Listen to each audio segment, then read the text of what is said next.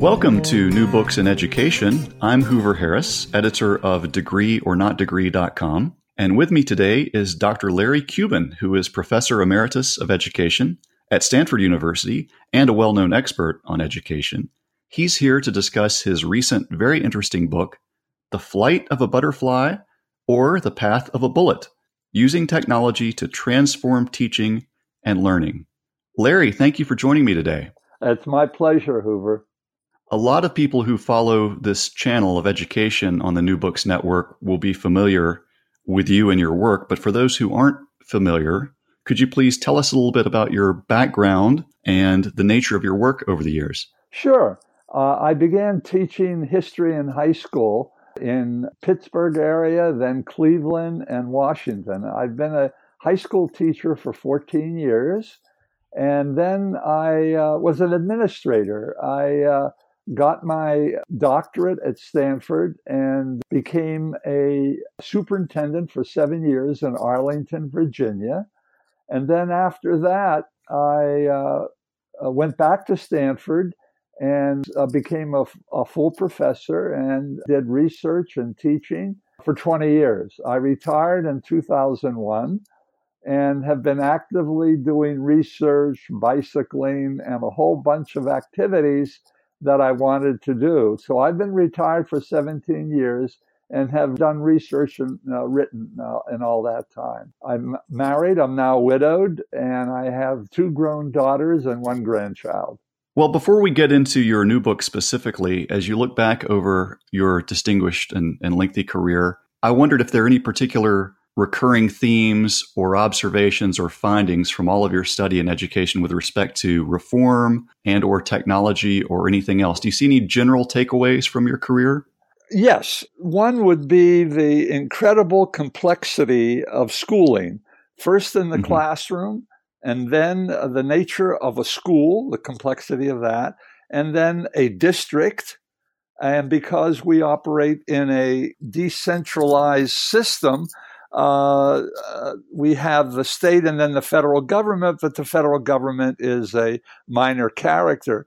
All of that, a decentralized system, and then the nature of teaching and its complexity within a classroom, that's one major theme that has occurred to me. A second is that people who seek to reform the classroom and the school and the district generally have a technical perspective and underestimate the complexity of what they are dealing with. That's the second theme. And the third is the central role of a teacher and teaching in schooling. Those 3 themes have been in my career and have emerged out of my experience as a teacher and as a superintendent and as a researcher.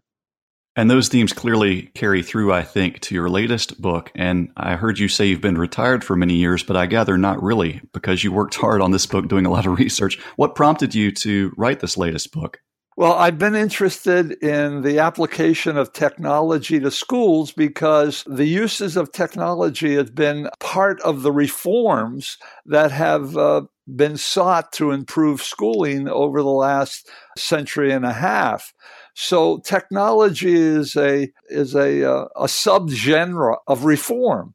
So I began looking at technology in the early 80s, first at the role of educational film with Thomas Edison becoming an entrepreneur in educational films at the beginning of the 20th century, and then the segue to educational radio, and then educational television in the 1950s, and then the computer.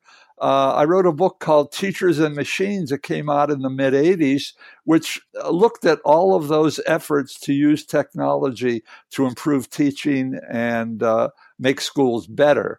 So that theme, which is part of larger efforts to reform schools, has been a constant with me. The second major book that I wrote about reform using technology was called Oversold and Underused, computers in the classroom, and that came out in 2001. So this theme has been constant in my research and writing because it's part of the major efforts by philanthropists, wannabe reformers, and a whole bunch of policymakers who have seen education as a way of improving education as a way of reforming society.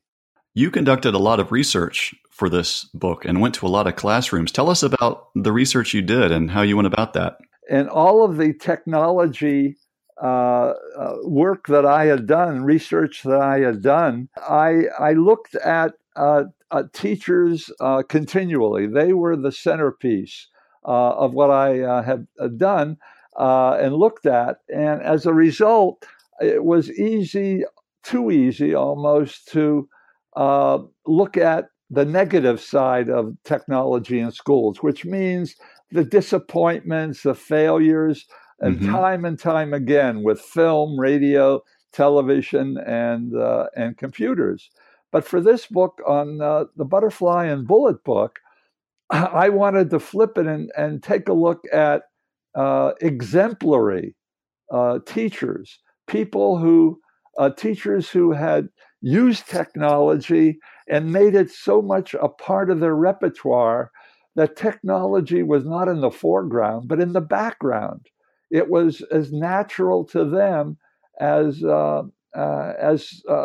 drinking water. So what I did was get the names of exemplary teachers in the Bay Area, exemplary schools and districts that were using technology as the reformers wanted it to be used.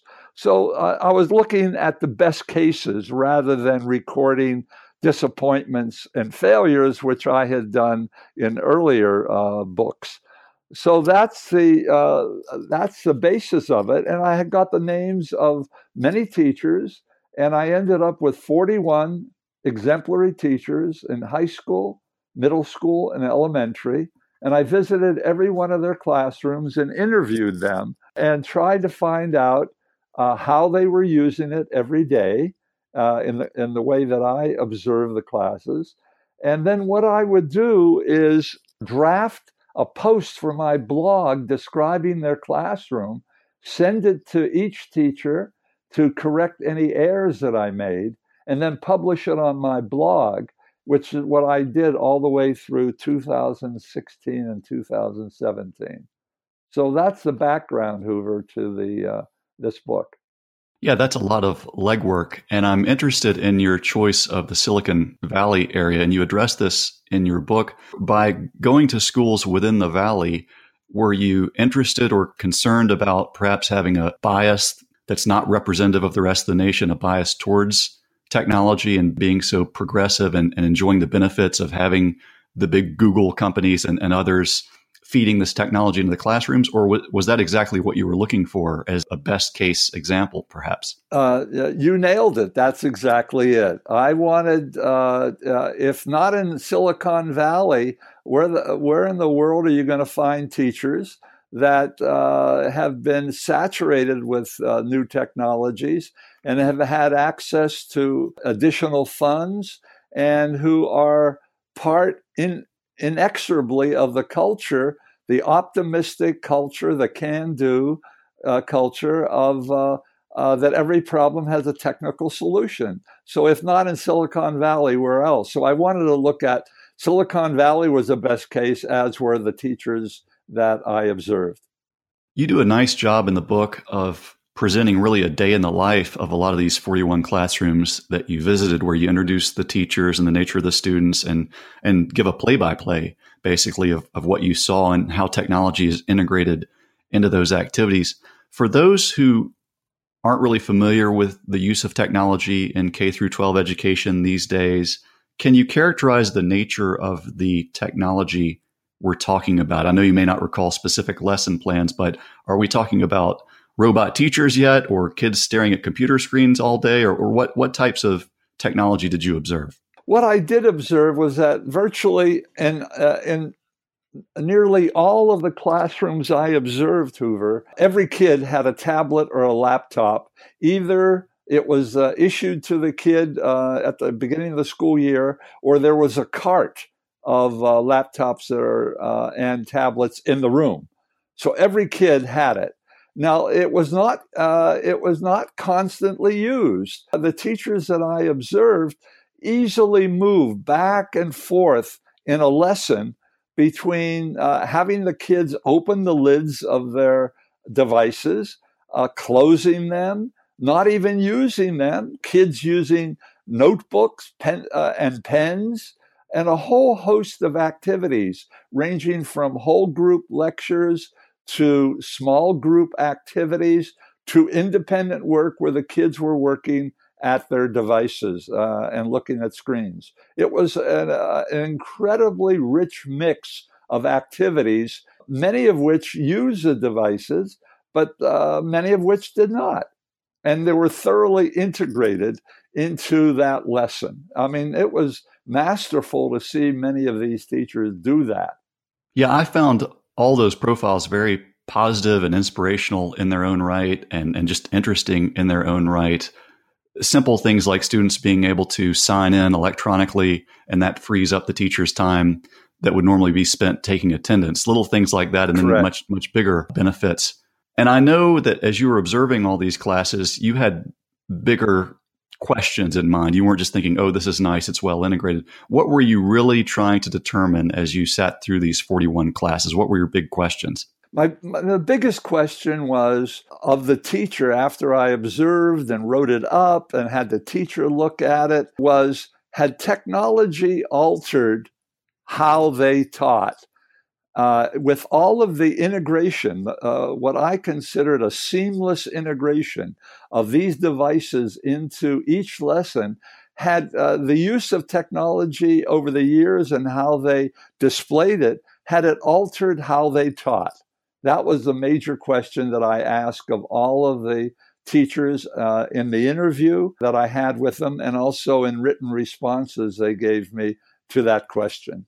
So those are the big questions, and I know your findings were somewhat complex and nuanced. What were your conclusions after that research? Well, I'm glad that you said that, because it's so easy to kind of reach a kind of generic conclusion that's either black or white. And I did try to make a nuance, so I appreciate that you picked that up, Hoover. Basically, 2/3 of the teacher thought that the uses of technology had indeed altered how they taught. When I pressed them for what they meant and to give me examples of how it had altered their teaching, invariably they mentioned how the uses of technology outside a class and inside a class made them more efficient. They saved time in researching things.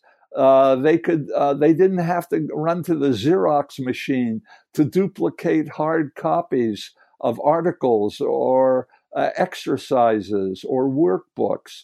That all of this was now available in software, and they had become, in their own view, much more efficient. That was the 2/3. 1/3 said that, yeah, they became more efficient, but they didn't think that it had altered the format or content of the lessons they taught, that it became a very useful tool. And if they didn't have that tool, they would have spent more time teaching in a similar way that they had taught with before they had the technology. So I had that split of 2/3, 1/3 of how they answered that question. And then I had my own background and experience as a teacher and as an observer of teaching for, well, almost a half century. And so I had to factor my own experience into it. And basically what I saw was that the teachers were telling the truth when they said, the 2/3 that is, that they were more efficient. I believe them, and they were telling the truth. But I also believe the 1/3 who said that they didn't think that the flow of the lesson, the content, and how they organize groups and how they arrange kids in classroom, that hadn't really changed. They were teaching content that they thought was important. And so the format and content of the lesson was pretty much, had not really been altered by the use of technology. And when I factored my own experiences and research into it, I believe them also. And that's the way that I tried to write it up, that the teachers were telling the truth, the 2/3 and the 1/3, but the truth was multifaceted, was not one single absolute truth about uses of technology and how it had changed their teaching. So it sounds like that runs counter, your findings run counter to the general narrative that we get out of media reports on the subject of technology in the classroom. For example, when it is announced that a school district has budgeted to pay for iPads for all the students, or some company has donated computers for all the students in a given classroom, those are always hyped, to use a term you're very familiar with, and celebrated. And the implication, if not the outright claim, is that this is going to make a big deal difference to the education of the students and perhaps their retention of knowledge and so forth. But it seems like you have found again and again that it's not that simple, and it's not really the case. Is that accurate? Yes, it is, and that's a fair reading of the book and my previous work, which gets me back to the two themes that you had asked me about initially, Hoover, which is that people who seek to reform schools, particularly aiming at the classroom, and that includes now all of those philanthropies and technology advocates, that they underestimate the complexity of teaching in the classroom, and they underestimate the complexity of the school that is anchored in relationships. And no device and new technology can alter that kind of complexity. And that unfortunately has been the Achilles heel of all of these major efforts, well funded to be sure, to try to alter teaching and schooling through technology. You offer some explanation in the book about why this is so complicated. You offer several explanations, and you offer some thoughts on really the dual mission, maybe even a conflicting mission of schools to both change and be stable. Can you say more about the drive to change and the drive to be stable and what you're talking about there? Sure.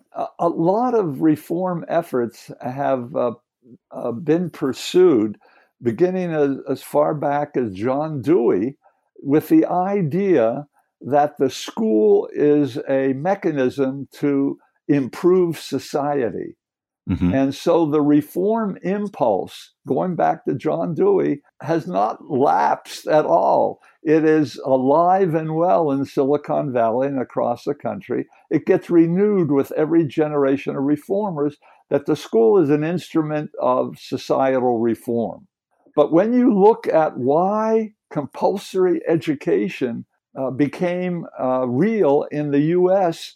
at the end of the 19th and early 20th century, why states required parents to send their kids to school and then tax their property, even if the parents didn't have kids in school, you get that the mission of public schools is to pass on the core values of an American democracy and American society. And that's a very conservative function. It's a transmission function that you want to socialize the youth, the children and youth, to accept the values of the community and the larger nation.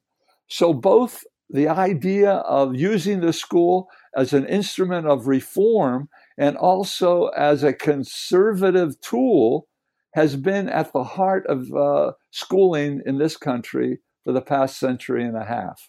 So when you take that dual function, which is somewhat conflicting, and then add in the complexity of a given school district, the politics, the turnover in personnel, budgetary issues, and the individuality of all the teachers, it adds up to a very challenging environment for anyone who wants to truly transform the system by introducing any pieces of technology. That sounds pretty discouraging, actually, as I think about it. Yeah, people often call me a wet blanket. I understand that,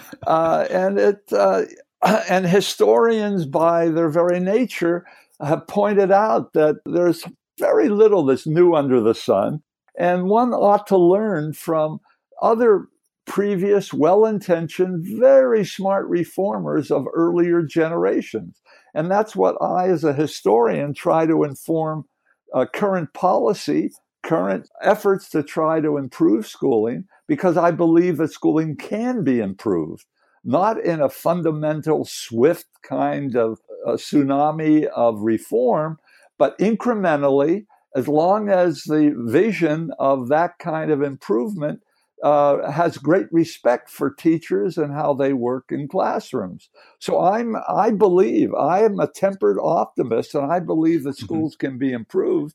But I also have a deep respect for the complexity of teaching and schooling, and try to communicate that to people who are very smart and well-intentioned and have lots of money, that they have to take a look at how this institution operates, beginning at the classroom level, in order to improve it in increments, bite-sized increments, rather than in one fell swoop. And there are a lot of positive takeaways from your study, I believe. I didn't get a wet blanket impression at all, beginning with the profiles of the teachers that we've already discussed. Those are just positive and inspiring on their own. Thank you.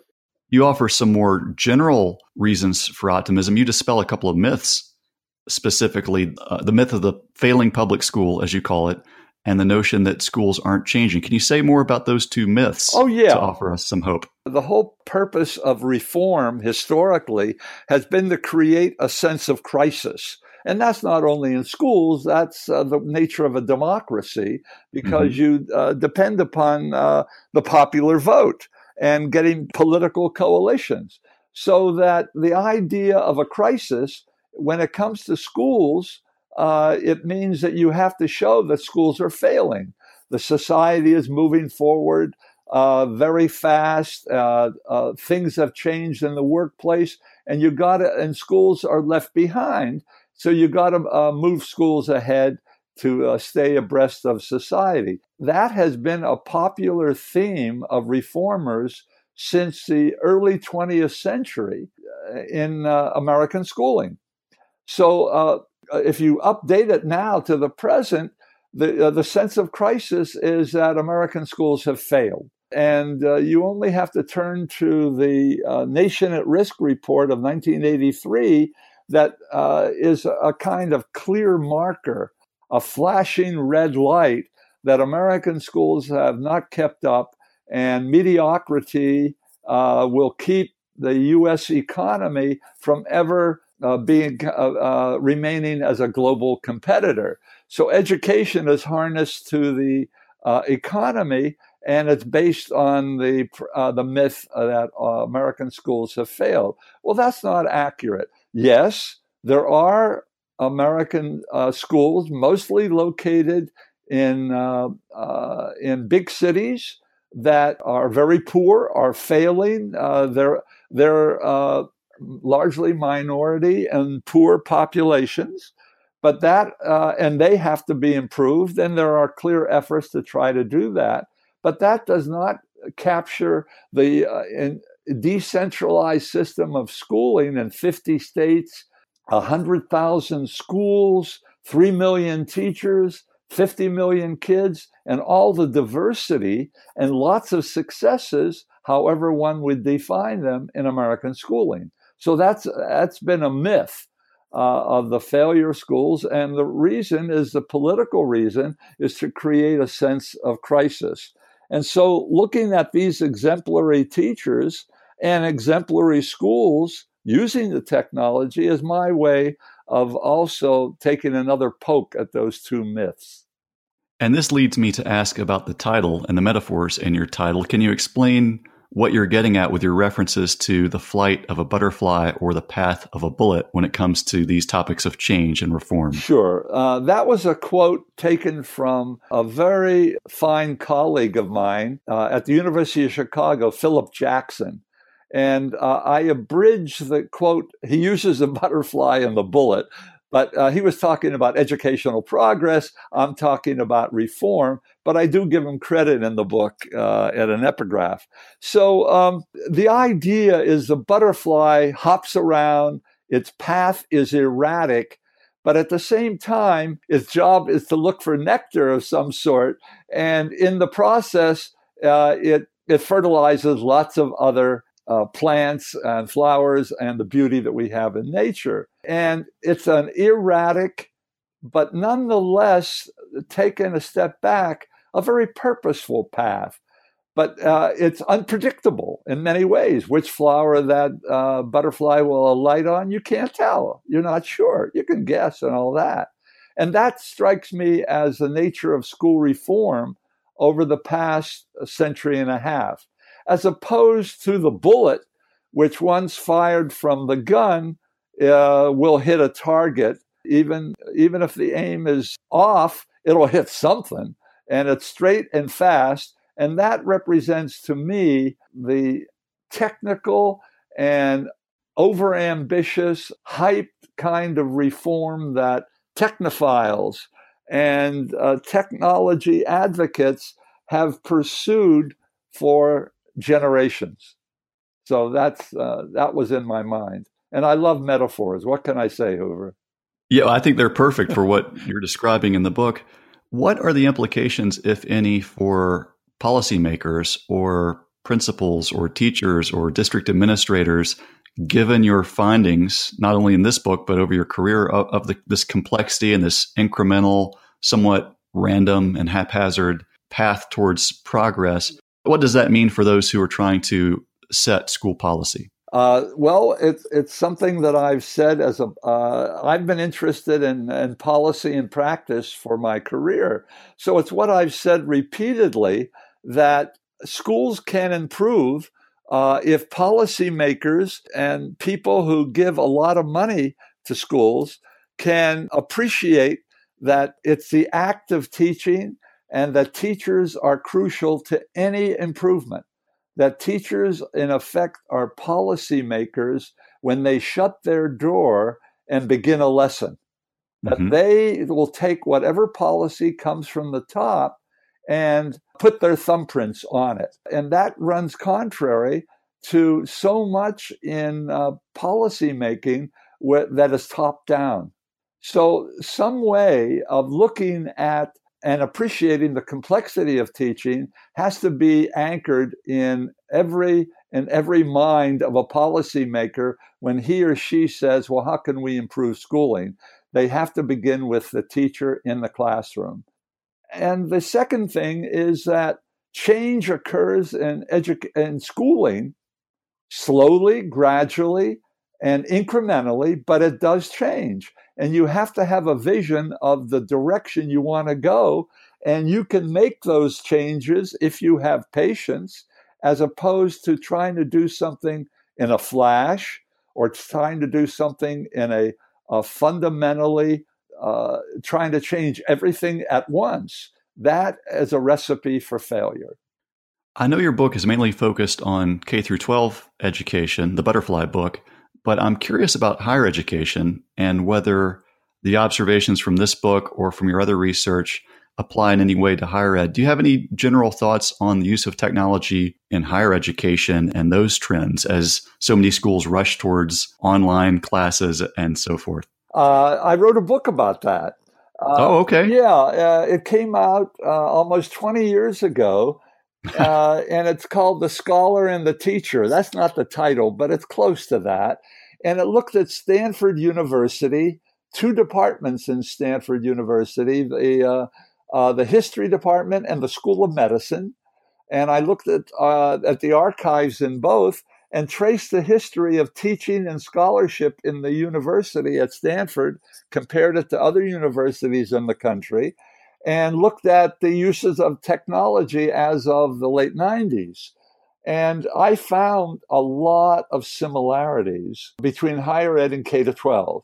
What came most clear to me is that the incentives in universities, particularly elite universities like Stanford, was that the incentives all were for encouraging scholarship and not teaching, which is no news.